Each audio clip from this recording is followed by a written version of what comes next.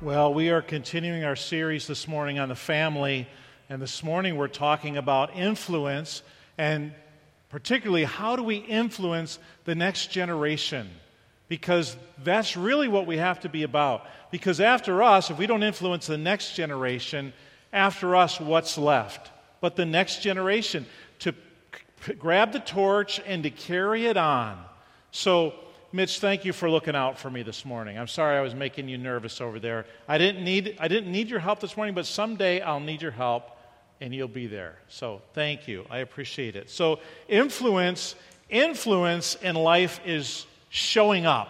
It's all about showing up and making a difference. They say that, what do they say? That half of something is effort, and the other 90% is showing up, something like that, emphasizing the importance of just showing up and being there. And our best chance to have influence in the life of our kids, and in the lives of the kids in our church family is simply by showing up. By showing up. And showing up means up close and personal, and the best place to show up is in our homes as parents. And the next best place to show up is, if we don't have kids in our homes, to show up in the lives of the kids that we are most closely connected to. We have to show up. But there's a problem, and there's a reason why often we don't show up and influence the lives of our kids the way we want to, and really the way we need to. And I think that the greatest deterrence to that is that, especially when they're young, there's not that instant and immediate gratification, right? Because yesterday I was with my 2.5-year-old grandson, and I was smelling something, and I was sure that where there was smoke, there was fire. And I wasn't disappointed. I took him in the house. We were out watching Dad mow the lawn. And I took him in the house, and this was one of the biggest jobs I've done in quite a while. Now, my wife gets a lot of those yet, but I haven't done one quite like that. It was quite a work of art, and I had to take a lot of the little wipes and all that. And he wasn't laying there saying, "Oh, thank you, Papa. Oh, this feels so much better." I mean, doesn't it? It feels so much better. It must feel so much better than what was there. But he doesn't say that. In fact, instead, he's kicking his legs around, right? And he's making matters worse. So you don't get that instant gratification. If you're middle schooler, when you buy him or her a new pair of running shoes or a new pair of athletic shoes that cost, because they got to get the team colors and they've got to get their team number on it and maybe their initials, it costs $160 for what you think to be a $60 pair of athletic shoes, or maybe even $230 these days. Your kid doesn't necessarily say, "Oh, thank you, you're the best parent in the world, you've sacrificed, you've worked so hard." No, not all, because you're the mom or you're the dad. You're supposed to do that, right? So you don't get that instant satisfaction and that instant appreciation from your kid, even as they get older. And you're watching your adult kids parent their kids, and you're watching the universe get even, right, with your kid for what they did with you. Somehow your adult kid doesn't really realize they're being gotten even with right away in that moment. You don't even get the satisfaction of that sometimes. But there are windows of time when the input over time, all of a sudden there's a dividend. I wasn't even expecting it. And you get that hug, or you get that kind note from your kid, or you get that phone call saying, "Mom, I just had to call you and tell you what so-and-so did," or "Dad, I'm out here, I'm with a buddy, and I'm helping him with this, and thanks for helping me with it, and because I wouldn't be able to do what I'm doing today without you." But those times are few and far between, and that's the problem with influencing the next generation, is we often default to children should be seen, right, and not heard. The older generation used to say that. I remember hearing that as a kid. Children should be seen and not heard. That's the furthest thing from the truth. Children should be heard. They should be listened to, right? They should be loved. They should be cared for. They should be trained. They should be disciplined. They should be corrected and instructed. They should be guided. A lot of things. But the last thing is that they should be seen and not heard. But the best kind of influence is personal. It's personal. It's that one-on-one influence that we can have, and we often have to decide we got to change the way we think about influence. Because in the adult world, influence is about having things like power. So if you have power over somebody, we think that that's having influence. So over my grandkids, they're at the age now where I have power over them. I can just pick them up and put them where I want them. I could stand and cordon them off from danger. I have power over them. And you may have over your little kid. You may have power over your kid right now, or your grandkid, or the neighbor's kid. But at some point, they grow up. They're not going to be 2 or 3 for very long. They're not going to be 8 or 9. But they get older and they get freedom. And what is your influence going to be like then? Sometimes then the influence isn't that strong because you haven't built into that relationship and you haven't developed that trust. Some people think that success is influence. If I'm successful, I'll have influence. Maybe you have a great job, or you've built an impressive portfolio or a business. Maybe you lead a sales team, or you manage a staff at work, or you meet and consult with people all the time. Maybe you're the owner of the business, or you're some kind of a seasoned leader. And when you're out of the house, you get all these accolades and all this respect and all this praise, but then you go home and your kid is telling you you're not putting the peanut butter on the bread just right? Or your middle schooler or high schooler is not exactly enamored with the decision you're making about their life on a Friday night. Or your college-age kid isn't really crazy about the fact that you don't approve of their friend group. And all of a sudden, all the success outside of the home isn't really helping you out inside of the home. And so influence is something that we really have to work on, because we may have success outside the home. We may have more power than somebody else. We may even have positional authority. We may not be in a position of authority over somebody. We think that has influence. A few weeks ago, I was ready to get on the plane, and I went through the security, and I was randomly selected to get the full body pat down.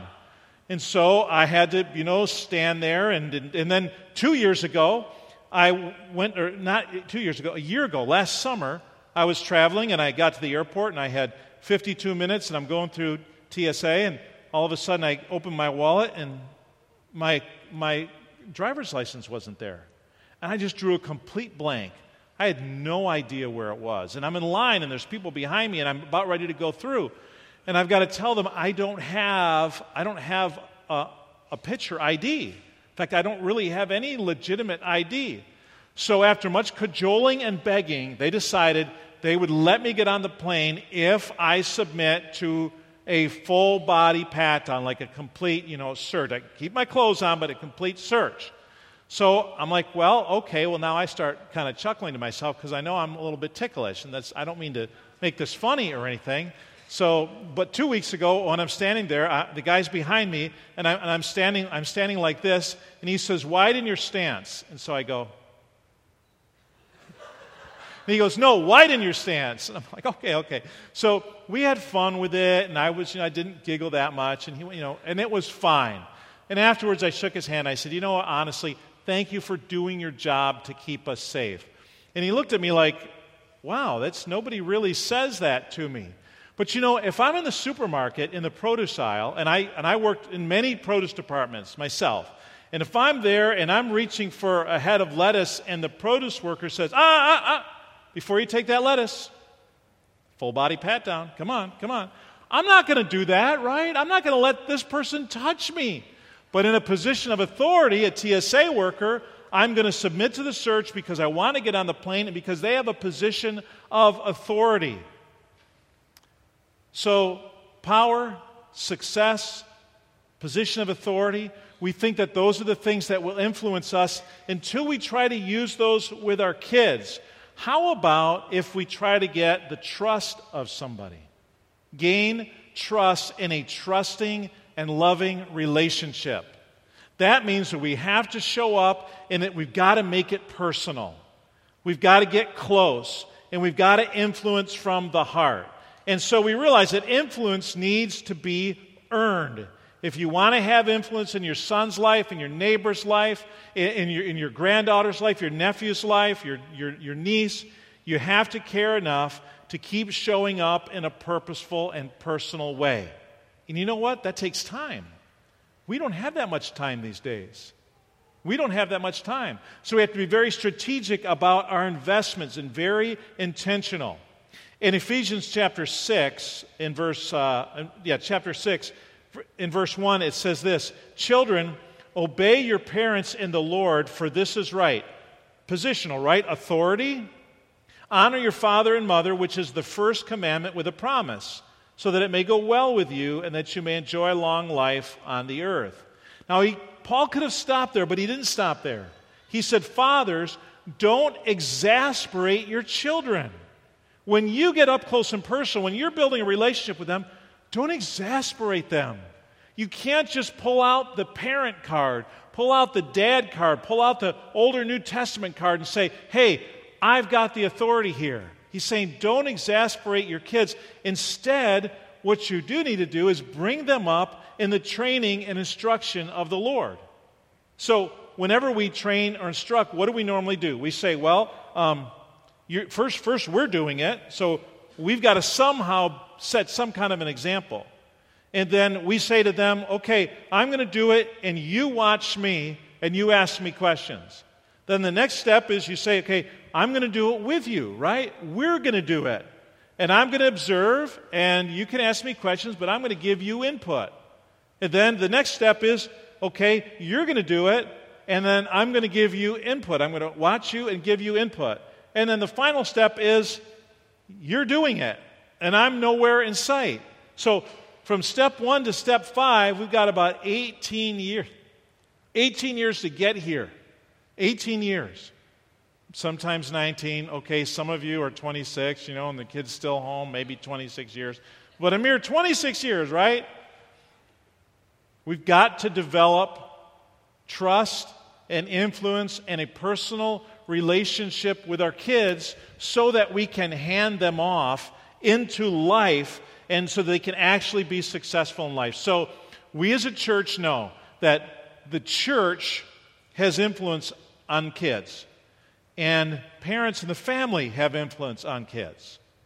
And those separate influences, influencing separately, are not as powerful as if the family and the church work together to have influence on kids. The combined influence of the light of the church and the love of the family together can make a huge difference in the lives of kids. Some of you, when you were kids, you went to church and your family didn't go. You went by yourself. Others of you went with your family and your parents took you. So I happened to have been the first one. I went, but my parents didn't go. So I knew that my relationship with God was dependent on me. Honestly, I can't imagine if my dad actually went to church and actually would talk to me about his faith in God. I never experienced that. I would come home and you wouldn't talk about it. I mean, you couldn't talk about it. When I could talk about it was when my dad had been drinking. Then he would ask me some questions. Then we could talk. You got to loosen up the gears and oil up the throat a little bit. You could drink a few drinks, and then he could tell me he loved me, and we could talk about things. But my sober dad, great guy, but you just didn't talk about that stuff. So those of you who happen to be here this morning, you're here. You've got a relationship with your kids that's somewhat focused around God. Already you can have those kinds of conversations. And what Londa is doing and what Amber is doing, what they're doing with our kids in the nursery and in the kids ministry is trying to support and encourage parents. They've got this thing called a parent cue, which over the next weeks you'll be hearing more about, to try to cue you at times when it's a good opportunity to have a conversation with your child. Good opportunity to talk and to ask questions and have a conversation and build into their life. So I want to invite Amber and Londa to come up at this time. They're going to take it from here, and they're going to talk about these marbles that are up here. I'm probably going to break these. I don't know how do you open these, Londa? I just wanted to touch them. I've been watching them all morning. Anybody remember the Caine Mutiny? Some of you do. Somebody does. Help me. So, you guys are going to talk about the marbles, which, for the illustration, I've lost all my marbles, right? I don't have any. No. You have a lot of marbles. I have a lot of marbles. So, tell us about the marbles. Thanks. So from the time that our kids are born until they turn 18, we have approximately 936 weeks with them. 936 weeks to influence them and to parent them and to help them grow in their relationship with God. You have 936 weeks with my kids. These jars of marbles here represent my kids. This is Lucas. He's 8. I have 532 weeks left with him. This is Rayleigh. She's 5. I have 660 left with her. And this is my little one, Jason. I have 811 weeks left with him. But it's not just about what I have. It's not just about how many weeks I have, because it's your job too. I had my kids up here and dedicated them just like this morning, and the church family pledged to help me influence my kids. And it's the church and the family working together to influence that. So we're going to talk about the different phases in the kid's life. You want to talk about your marble first, don't you? About my marble? Yeah. All right. I told Amber first service she was just kind of showing off with all of her marbles because I do have first graders, so I do have some marbles left. But I have one child in my home, and I told Parker this morning, yeah, hi, Parker. I found the biggest marble that I could find because it's the only thing I have left with him. I literally 3.5 days of school, and Parker graduates high school. So I'm going to hold on to this marble all week long because I'm not ready to let go. You're there, right? If you've been there, you know what I'm talking about. It's really hard when you get to the point and you've lost them. Yeah. So we're going to talk about the different phases in a kid's life. And a phase, we want to define it as the time frame in a kid's life when you can leverage distinct opportunities to influence their future. So we break it up into a couple sections. That's why you see up here the tricycle and the bicycle and the car. Different levels, different phases in a kid's life. So from the 0 to 1 age, this is the phase when nobody sleeps, everybody smells, and one mesmerizing baby convinces you, I need you now. From 1 to 2, that's the phase when nobody's on time, everything's a mess, and one eager toddler will insist, I can do it. And from 3 to 4, this is the phase when anything can be imagined, everything can be a game, and one curious preschool wants to know, why? Why? Why? There's 3 important questions that our kids are asking at that age. Am I safe? Am I able? And am I okay? And it's our job as parents and as a church family to embrace their physical needs, to incite wonder, to know God's love, and to meet God's family. In the kindergarten through first, this is the phase when unfiltered words make you laugh, the school bus makes you cry, and life becomes a stage where your kid shouts, look at me. 2nd to 3rd grade, this is the phase when fairness matters most.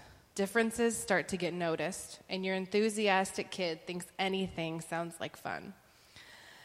4th and 5th, the phase when your friends are best friends, games are for competition, and your confident kid will insist, I've got this. The 3 questions kids ask in this phase: do I have your attention? Do I have what it takes? Do I have friends? And your role is to engage their interest, provoke discovery, to trust God's character, and to experience God's family. I'll go a step further within the church. You know, that starts all the way in the nursery, that this year Amber has started providing Bible stories. So if you have littles in the nursery, they are being spoken into the Word of God every week when they're in there. And I think you've heard some kids are even coming home and...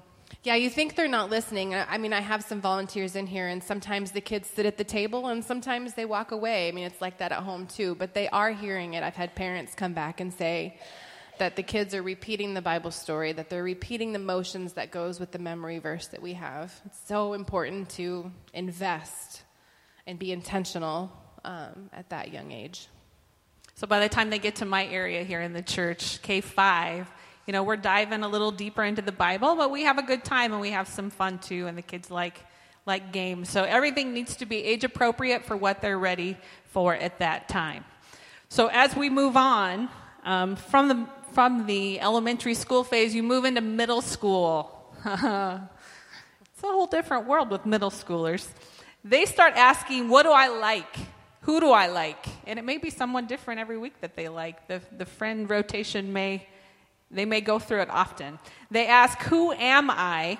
On a regular basis. Maybe not to you, but they're definitely asking that question on the inside. And they're motivated by acceptance. So the social media world has taken over, and it's so easy to put something out there, and I'm sure check often who has liked it and who has commented, because they are fueled by acceptance at that age. The very last stage before you lose all of your marbles is represented by the car, because they're driving and they're more independent at that age. And they're asking the questions, where do I belong? Why should I believe? And this is a really big one. Amber and I went to a conference a couple weeks ago. Pastor Jeff was there, and they gave the statistic that 73% of the kids that are in your church now will walk away from the church when they leave your home. 73%. So only 27% of the kids in the church actually stay in the church. And the only difference in all the research that they have done is that they had influence outside of their parents. Their parents were not the only ones speaking into their life. So you may not have kids at home right now, and you may not have grandkids, but you're here in the church, and that 73% should startle you. So we should all want to walk alongside kids. If you love Jesus, you should be trying to speak that into people that you know, because I'm not okay with only 27% of our kids walking away with an authentic faith for Jesus. That should matter. So the last thing that they say is, what will I do now? And this has been a big one with only my one marble left. 18-year-olds are deciding what they want to be for the rest of their lives. Who knew? That's crazy, because they're still kids. But that is the question that they're asking, and a lot of us are asking them all that same thing now, especially at graduation time. What are you going to do next? What are you going to do with the rest of your life? So church matters, and the people here loving on the kid matters. So with that 73%, I think a huge part of that, and also with that question that they're asking with what do I believe, I think it's so important to have your influence. I think that what's going to take it from that 73% walking away and figuring out what I believe on my own, not just what my mom and dad have told me or what I've learned in the home, but what do I really believe? That's where you step in. That's where the church family steps in, because you're another influence. You're another faith story, another personal relationship that can speak into their lives. And I have a very personal story that relates to this. Both of my kids, my 8-year-old Lucas and my 5-year-old Rayleigh, gave their hearts to Jesus this year. And Lucas has started on a Wednesday night in their small group with his small group leader, Brian Van Clay, and some kids that were from church and some kids that aren't. And I don't even know what the topic was or how they got to this, but somebody asked, how do I accept Jesus? What does that mean? And they started asking questions. And Brian recognized, he looked at my son and the other kid who's from our van ministry that doesn't come from a church family, and knew that Lucas could come home and ask me and ask his dad. And he told Lucas, write down your questions, and after we leave, you go home and you talk to your mom and dad. And then Brian focused on the kid who doesn't have that at home. And that kid ended up giving his life to Christ that night too. Lucas came home, we had a conversation, we prayed, he gave his life to the Lord. That's what it's about. That's what it's about. That's how the church and the family work together. Rayleigh's was a little bit easier. At bedtime, she said, Mom, I just don't really know how to ask Jesus into my heart. And I said, well, it's easy. You just ask him. You just believe. And she said, that's it. Let's do it now. I wish it was that easy for everybody. And then after we prayed, she said, well, what do I do now? Just keep doing what we've been doing. You keep reading the Bible. You keep loving your enemies and trying to be like Jesus. We just keep doing what we're doing. That's why it's so important to have that work together. Yep. So it all matters to every one of us, no matter where you are in your walk, because time over time is important. And it hit me just this morning, time over time. Like you think, oh, time over time. No, the amount of time that is being invested into our children now, over time, from birth all the way until they graduate high school, and even then, not to take my college kids out of the equation or adult children, it's important to keep going. But for today's purposes, the time we invest in all of our kids now, over time, is important. And it starts with the very first phase. So I'm going to read it so I can say it right. When you see how much time you have left, so think about the kids in your life and the kid that you know. When you see how much time is left, you tend to value what happens over time.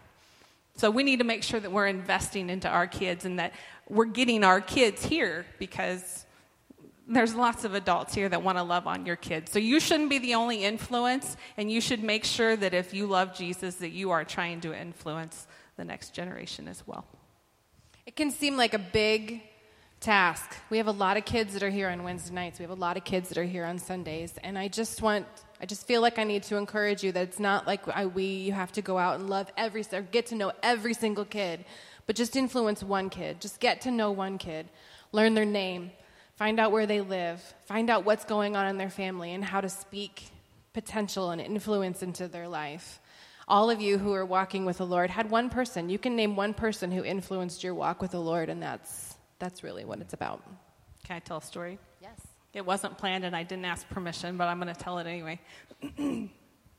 So Parker's graduating from high school, and this year he had a questionnaire that he had to fill out.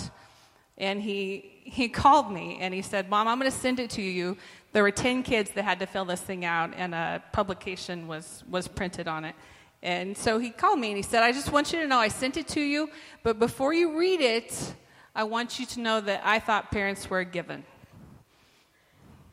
So I didn't really understand what he was saying, but I opened it in my email and I started reading it, and I started reading other kids as they answered the questions. And one of the questions was, who has influenced your life in a big way?